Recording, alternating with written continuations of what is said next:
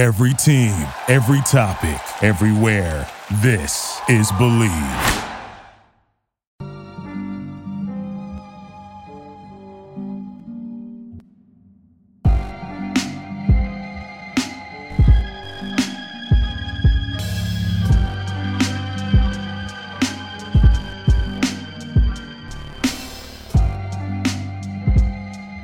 Hello, everybody, and welcome back to episode 10 of the Strickly NFL podcast. No Jeff today, but as you guys can see, to the very awesome guy on my right over here, Mr. John Schmeelk, we got a fantastic guest today. So you guys know him from the Giants pre- and post games. And yeah, John, how we doing? How much you take from here? Nah, man, it's good. How you doing? I'm happy to be on with you. Thank you. I appreciate that a lot. So before we get into, our football talk, I just want to remind everybody that the Strickland has an Instagram at thestrick.land. The Strickland YouTube is obviously the Strickland. And we have a Patreon, a $3 tier, a $6 tier, and a $9 tier. The full-length episode of this podcast is behind the $9 tier. The $3 tier gets you access to our Discord, where we talk football, basketball pretty much all day, every day, especially on Sundays. I'm in there a lot on Sundays. And the $6 tier for the, I believe, Strick and Roll podcast, which Twin does by himself. So with that stuff out of the way, obviously, big weekend for New York sports and football. Giants-Jets, ugly game. Honestly, to me, though, I found it pretty entertaining with a lot of the mishaps for both teams in this game. What do you think about that? Yeah, look, certainly a lot to talk about, right? I mean, it was a game where every possession mattered because if you scored, you felt like the other team wasn't going to be able to score to keep up with you, so every point mattered. And look, I think the Giants played it the right way, and the last 30 seconds came, and they allowed a couple big plays. They made a couple critical mistakes, allowed the Jets back into the game, just took advantage of those opportunities. And when you play close games in the NFL, that's what happens, right? Like one or two plays here or there can kind of turn a game at the end, and it turned away from the Giants and towards the Jets. Yeah, absolutely. I agree. And I've seen a lot of discussion over the Dayball decision to kick the field goal on 4th and 1 near the end of the game. And, I understand Gano's hurt and, X, Y, and Z. He missed earlier apparently from that side of the game, of the field in warm-ups. But to me, that's an easy decision, honestly. And I'm not really a guy who loves kicking on 4th and 1. But in that spot, I've seen a lot of criticism about that decision, and I don't agree with the critics. I think that was the right play. Yeah, I always err on the side of being aggressive too, and I thought their longer field goal in the first half, I think it was 47 yards. I would have considered going for it on that one, and at the time we talked about it. Jonathan Casillas and I talked about it at halftime on the air. But look, it's a 35-yard field goal. You make that kick. I know game not technically over, but game over. I mean, the Jets aren't going the length of the field to score a touchdown in 20 seconds with no timeouts. I mean, it's just not going to happen. So I had no problem kicking the field goal there. I understand the argument the other way. I don't think it's a, grand slam decision every time type of deal. I could see both arguments to go both ways. Coin toss maybe, So I get why people are upset about that, but I'm with you. Look, you have a field goal kicker like Graham Gano, and I know he struggled this year. He has a leg injury, all that stuff. You have to, if he's going to be active for you and he's going to be your kicker, you have to trust him to make a 35-yard kick. And he talked after the game. He said, "Look, I got to make it," and he has to make it. I mean, I don't know what else you're supposed to do, but a 35-yard kick is like a 90% play in the National Football League, maybe 95%, and converting a 4th and 1 is not. So I think it's really that simple. Yeah, unless you're the Eagles nowadays, right? Well, yeah, exactly. Right. Yeah, I mean, I think part of the reason for the hesitancy to go on those plays is probably the fact that we ran earlier and JMS got hurt. I mean, I don't agree with that kind of idea because injuries are pretty random, and I usually subscribe to that thinking. I don't really like the term injury prone, even though I've seen it thrown around a lot for Aziz recently. But yeah, I mean, I think if the excuse for not going for it with the tush push is you don't practice it a lot, I think you should maybe throw it in once or twice, at the end of a week or something. Like, the guys don't go nuts. We're just going to simulate this a little, just practice it slow. Don't kill nobody. Yeah, I mean, even just do a traditional quarterback sneak then, right? Or you can give it to Saquon Barkley. You could pick either one of those two And the Giants on 3rd and 1s this year have actually been pretty good. I think they're on 80, like maybe an 80% conversion rate, something like that. So they've actually been pretty good on 3rd and 1s. But I believe it was 79. Sorry to cut you off. 79, yeah, that sounds about right. Like but the last couple weeks, I'm guessing it's because of all the moving parts on the offensive line, and they were stopped on 3rd and short 3 times. I believe it was the Buffalo game 3 weeks ago. And since then, Brian Daboll, I feel like, has not been as confident in trying to convert some of those 3rd and 1s. Maybe now with Daniel Jones coming back, the offensive line, knock on wood, look like it finally is starting to get healthier. And with Saquon back a couple weeks, maybe they're going to start having a little bit more confidence trying to convert some of those 3rd and shorts. Yeah, I like where you took this conversation, right? I'm an O-line guy.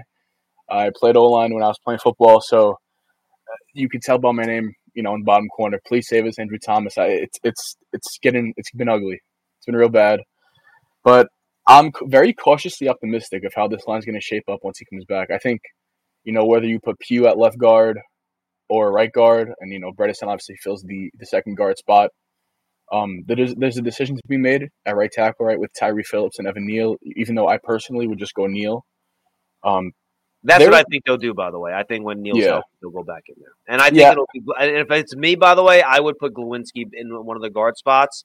He's been very good since he struggled against Dallas week 1. It was a disaster. Yeah. But since he's come back the last few weeks, I honestly think he's been their best offensive lineman. So I would have as much as Pugh has helped them, and I like his veteran presence, I would have a hard time taking Glowinski out of the lineup. But I do think that's an interesting conversation. With Schmidt's back, if Thomas comes back, who are your 2 guards? And I'm very curious. I'm not sure what they're going to do, to be honest with you. I'm curious to see how they choose between Bredesen, Glowinski, and Pugh in that spot. Yeah, I think he's been pretty great in the past game, which is not something I thought I would be saying. In the run game? Yeah, Glowinski. Yeah, he's been fantastic. It's unbelievable. And it gives me kind of a weird feeling with him and Neal on the right side, because when Neal and him are in there together, I brought this up on an earlier episode of the podcast, they can never communicate. That's what it seems. And then when there's Glowinski in there, just, without Neal next to him, he plays much better. When I Neal's wonder in there if Glowinski tries to do a little bit too much to help Neal. And I wonder if that's part of him trying to do a little bit more than what his job is. He sees Neal out there. He's maybe having some issues, young player. He might be trying to do a little bit too much out there, but I think you're seeing it the right way. Yeah, and I also feel like it kind of goes both ways. Like when Glowinski wasn't there week 2, or maybe it was week 3, but there was a couple of weeks where I thought Neal was improving with McKeithen next to him. That was week 2 against Arizona, I believe, is what. Yeah, so it's just a weird dynamic, and I think the best version of this Giants line is both of them getting on track together on that right side. Yeah. But we'll see how it plays. It's going to be interesting because they have big commitments to both of those guys. Yeah, and I Glowinski, I think you can get out of his deal after this year if you want. It's a small cap hit, I think. I have to double check that. But if he signed a 3-year deal, he's already served 2 of them. So usually that last year, you can get out of that with minimal pain. But look, and Evan Neal has to play better too, right? I mean, he just has to be more consistent. He has to not let guys beat him around the edge. Then he started watching the edge more. He started getting beat inside more. He got to take advantage of some bull rush and some power in there because he's so worried about the edge. And this week, look, this is not the week you want to come back because Max Crosby is a freaking – and I will quote Justin Pugh today when I talked to him about it. His first words out of his mouth, Max Crosby's a maniac. That's the word he used. He called him a maniac. Yeah. The guy plays 97% of the Raiders' defensive plays as a defensive end. For fans that don't understand how insane that is insane. You look at the league leaders in snap counts on defense. It's hard to find, but I can access it. He is him and Aiden Hutchinson are the only 2 defensive linemen of like the first 20 guys on the list. Everyone else is middle linebackers that don't leave the field or defensive backs that don't leave the field. Yeah. Defensive linemen simply do not do that. His motor is unbelievable. He's a great athlete. He's long. He's tough. He's violent. He almost always lines up over the right tackle around 80-90% of the time. So whoever plays right tackle this week, God bless and good luck.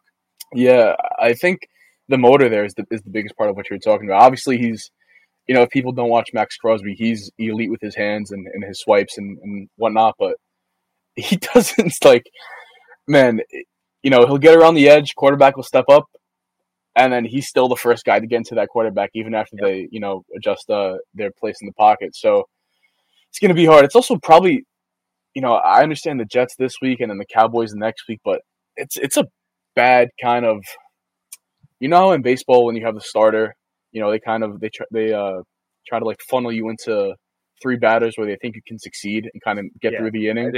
It's a pretty tough stretch of pass rushes for Daniel Jones to come back against, whether it was last week, this week against the Raiders, and the next week against the Cowboys, I believe. So, yeah, and look, then you get the Commanders after that, and now they don't have their 2 defensive ends, so that's a little bit of a break. And other than Crosby, and look, I think you got to put a tight end over there. Daniel Bellinger's got a chip. You got to put a running back over there. He's got a chip, and you have to help and let the other guys all go one-on-one. And I think you roll the dice there because no one else is really much of a pass rush threat at all, to be quite honest with you. So I just think you got to help on that side. And, at the very least, next week's going to be a mess because Dallas, I mean, if you watched them beat up the Rams last week, Matthew Stafford just got the, what beat out of him all game. And Dallas does that to pretty much everybody that's not the 49ers. So next week's going to be tough. But then you get Washington, you get New England. Those aren't too bad. You come back, you get New Orleans and Green Bay, not the worst. So, then the Eagles come back down the pike, obviously, and, they're always tough. But going into this year, a point I made on Big Blue Kickoff Live a lot was that the Giants, according to a lot of the analytic models, face the toughest pass defense schedule in all of football, which combines secondary coverage and pass rush. And I think we've seen that early, right? They've just faced so many elite defenses, and the Giants had the worst possible injuries, the worst possible spots against those matchups. And I think that's kind of that's the reason they're averaging 11 points per game, which is obviously disastrous. Yeah, I think a lot of the conversation is, or at least a lot of the conversation that I've heard is, Joe Shane didn't adjust the line. Joe Shane didn't get us weapons. Joe Shane, XYZ. And I'm trying to separate my actual analysis from, being a big fan of Joe Shane. And all I'm thinking is, like, he drafted Evan Neal. I would have done nothing different. Evan Neal, to me, was a slam dunk. Glowinski, love him or hate him, I thought he was a solid signing. Drafted 2 guards in Azudu McKeithen. Drafted JMS. I don't know how anybody can say he ignored this line. Yeah, you can make the argument that he didn't. You can make the argument he didn't execute the plan well enough, right? And maybe he picked guys that they wouldn't pick. But I'm with you. Like, Evan Neal was my number 1 tackle that year. I was thrilled when he dropped him. I had him ahead of Aquanu. I had him ahead of Charles Cross. I've been a little baffled by how much he struggled in his first year and a half, to be honest with you. Hopefully he can figure it out the way Andrew Thomas did. None of that's guaranteed. Obviously, every player is different. But no, they've put resources into the line. I got these same arguments and phone calls from fans 5 years ago, and they're like, the Giants never addressed the offense. I'm like, no, they did. Look, they drafted Justin Pugh in the first round. They drafted Eric Flowers in the first round. They drafted Weston Richburg in the second round. Then you go down the list, it's just that the guys didn't work out, right? So there's a difference between guys not working out and not addressing it.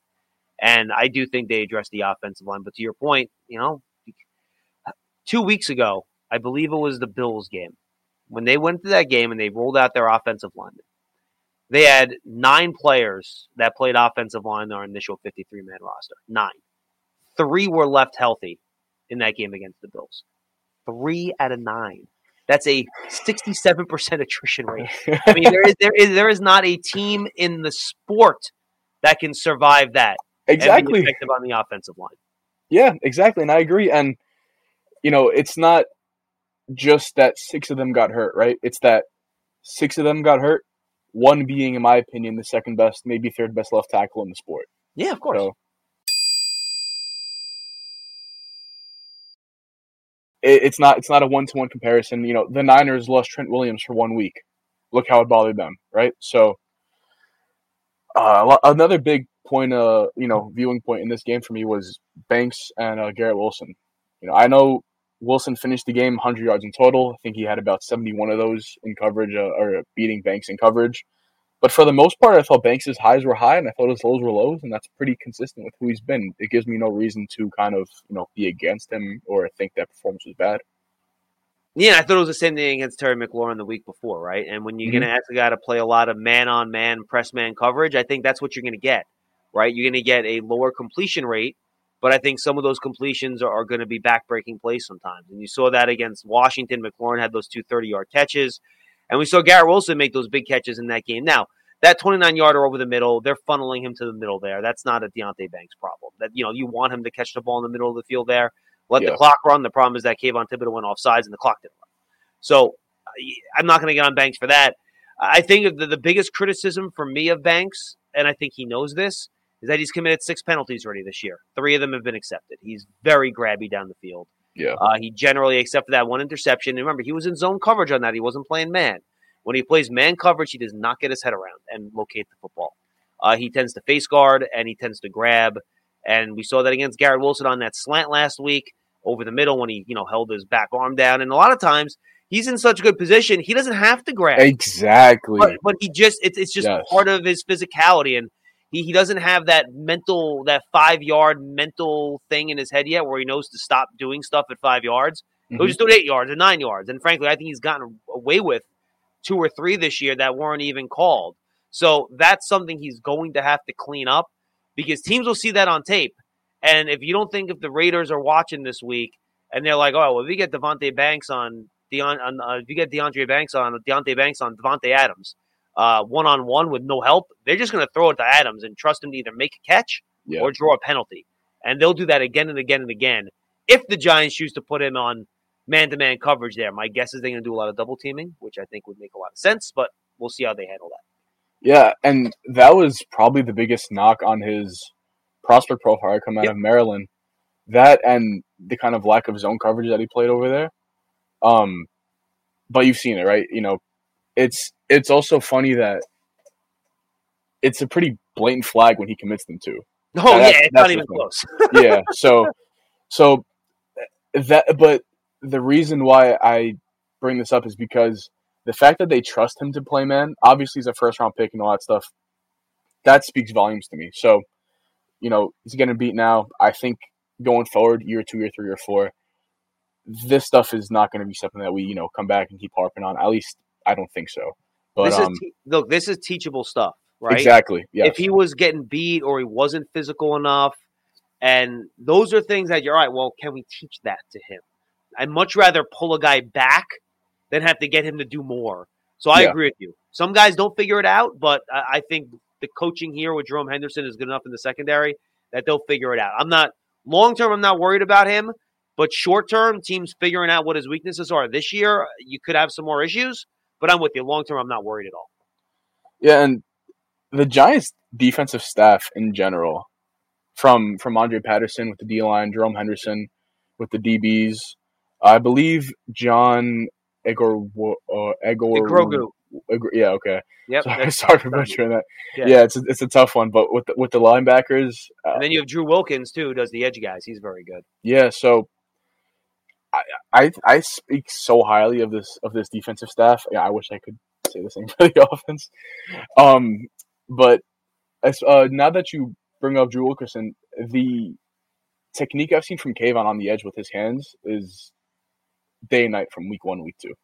Yeah, he's actually won a couple times outside, right? And it's not because of burst and bend. He's been good getting hands off of him, right? And I think we saw that once against Miami, I think, or was it Washington? I think it was Washington. Miami had the 2 inside moves where he won.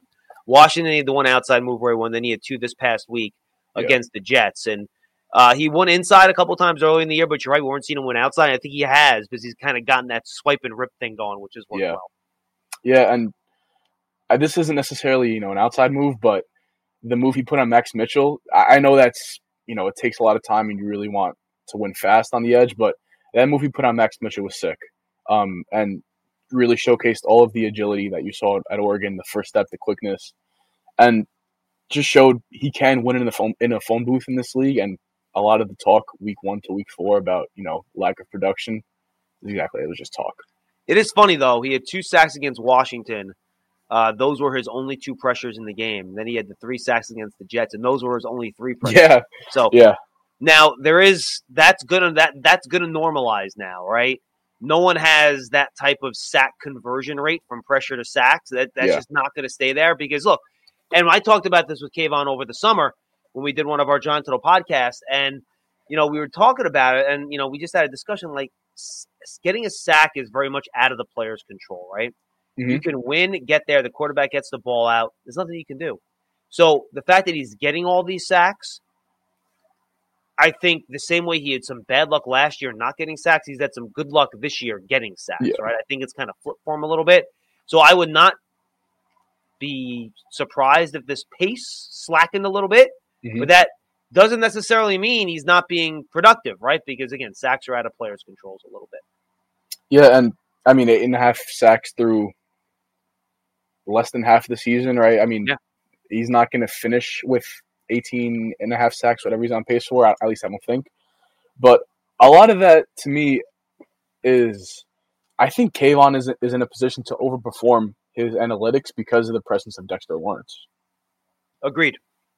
No, I'm with you. Look, people talked about Thibodeau's sacks in that game against the Jets, and rightfully so. He was great, made some real big plays, and he should have had the game-clinching sack, right, if it wasn't for the other stuff we already talked about after that.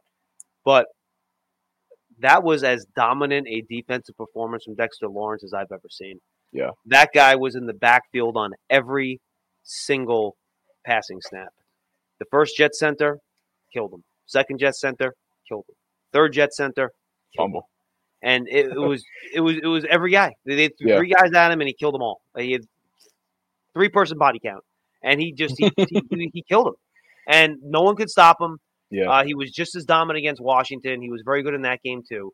So, when a quarterback's getting pressured, you can run the hoop around. If you're a defensive end, you kind of get pushed back into it. The quarterback has nowhere to step up into the pocket to escape you. So, agree 100%. Having that inside rush, if you're an outside rusher, it really makes all the difference. Yeah, and that's part of the reason why I'm such a big advocate for Aziz to not really get, for more or less of a better term, run out of town by this fan base for being hurt. I think Aziz is as good of a pass rusher right now as Kayvon is, in my opinion. I think Kayvon's a better overall player. I think Ojulari is actually a better pure pass rusher, to be honest. Yeah, so I'm really hoping that he can put some healthy games together and we can kind of put an end to that narrative, but I can't, last year, that 4 D lineman unit of Dex, Leo, Kayvon, Aziz, even though Leo's obviously gone, and we'll touch on that a little bit later, they were, by multiple stats, the best defensive line in football. And with the improvement that Kayvon, to me, has made in run defense this year, specifically after week 3, you've been able to notice it a lot. I think, Jordan Riley is the guy who I really like as a project, and I think DJ Davison has shown a lot. Out of the potential Leo replacements to kind of step up and fill that role. Yeah, I'm curious to see what they do on passing downs, right? Because, Nacho and Ashawn, they're more run stoppers, not really pass rushers. So yeah, who's going to be that? Are they going to, maybe they'll move Jihad Ward inside to the 3 tech when they go to try to rush the passer. I think that's possible. DJ Davidson, I think, is another possibility. I think he's probably a little bit further along as a pass rusher than Jordan Riley is. So I am curious to see what they do in terms of getting that 4th pass rusher on the field in some of those sub packages. Yeah, I saw Jihad a good bit in the 3 tech this week when they were dropping Isaiah Simmons down to the edge. Yep. They had Okereke mugged up at the line. So, look, Leo is, I think, in large part underrated by parts of this fan base nowadays. Sure. But the Giants have the bodies to replace him, specifically on early downs, as you said, with Ashawn and Nacho. And I guess we could just kind of talk about the trade a bit in terms of value. Sure. I think. No, it's a home run.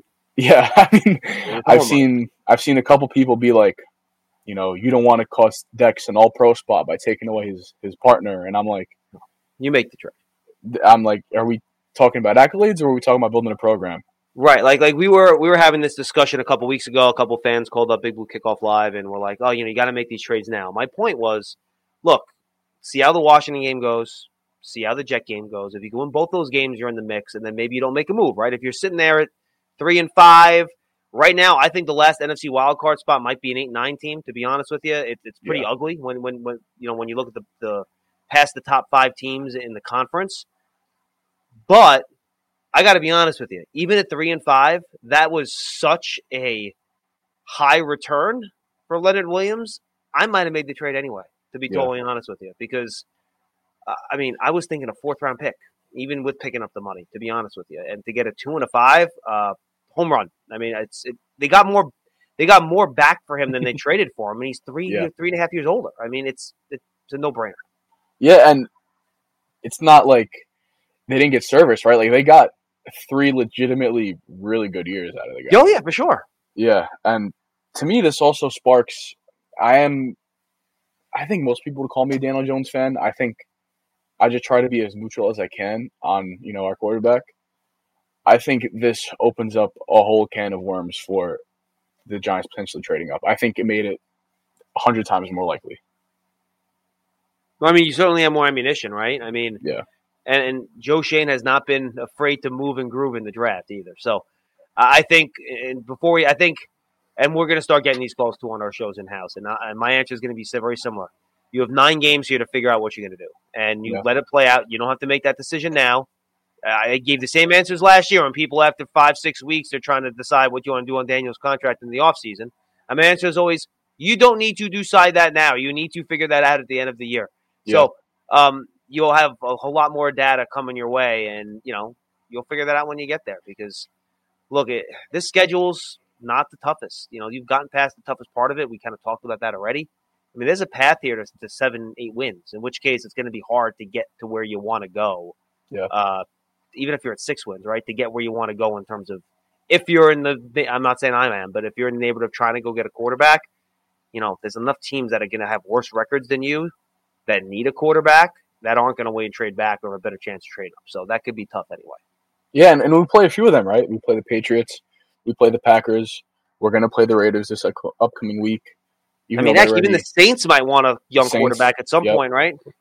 So, to me, that is also a reason why you don't trade Saquon, right? Not only because you want to evaluate quarterback, but you want to evaluate Wandale, in a legitimate offensive scheme for once. You want to evaluate Hyatt in a legitimate offensive scheme. JMS, you don't want him to just be getting 35 plays on offense a game because we can't stay on the field, right? So, to me, the conversation for a guy like Saquon goes past what we can get, right? I hear people, with the face of the franchise stuff. I get that. But I think removing Saquon kind of hinders a lot more development than removing Leo Williams does for the defense. Oh, absolutely. I mean, I think, the analytics say quality of running back does not impact play action. I watch with my eyes on coaches' tape every Monday morning how teams reacted to the Giants' play-action game without Saquon and with Saquon. It's night and day. I mean, you saw guys on the weak side of that defensive line not even go down the line after the running back and just go after the quarterback on those play-action boots. Like, they just did not care. Like, you want to run it? Go ahead. We don't care. Don't care. When Saquon's in the game, it's different. It's a different equation. And he almost had a receiving touchdown against the Jets if C.J. Mosley doesn't knock that ball down at the line of scrimmage. I mean, he's wide open. That is a touchdown. On tape, trust me, it's a touchdown. And he's the one player on offense, even with their younger guy and the other receivers they added in the offseason. Now Darren Waller's going to be out for multiple weeks. We'll see what that means exactly. But he's a headache, and player and other teams have to game plan for him. And we've seen the fairly large sample size of Daniel Jones's numbers with Saquon versus without, and there's a difference. He's much better when Saquon's on the field. So with the way the Giants' offense is structured and the players that they have, he certainly makes a difference. And if he's not out there, you're right. I think evaluating this offense becomes much, much tougher. Yeah. Just to touch on some of the Jets side of things. Yeah. I am probably as big of a fan as you'll find of Breece Hall. I think he is the quintessential 3-down running back. First down, second down, can run through your Breece face. Too. He's great. And then third down, I mean, he's a natural pass catcher. So except for that one drop against the Giants. Yeah. I mean, he also kind of earned himself some leeway with that touchdown too. Yeah, a little bit.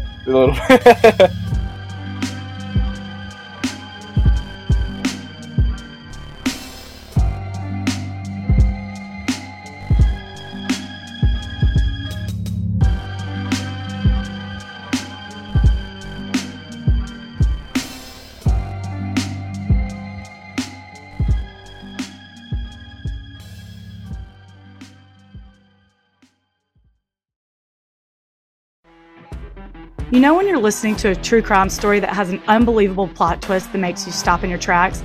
That's what our podcast, People Are the Worst, brings you with each episode. I'm Rachel. And I'm Rebecca. We're identical twins who love true crime cases that make you say, didn't see that coming, and we hate the people responsible for them. Listen to People Are the Worst now on Apple, Spotify, or wherever you get your podcasts.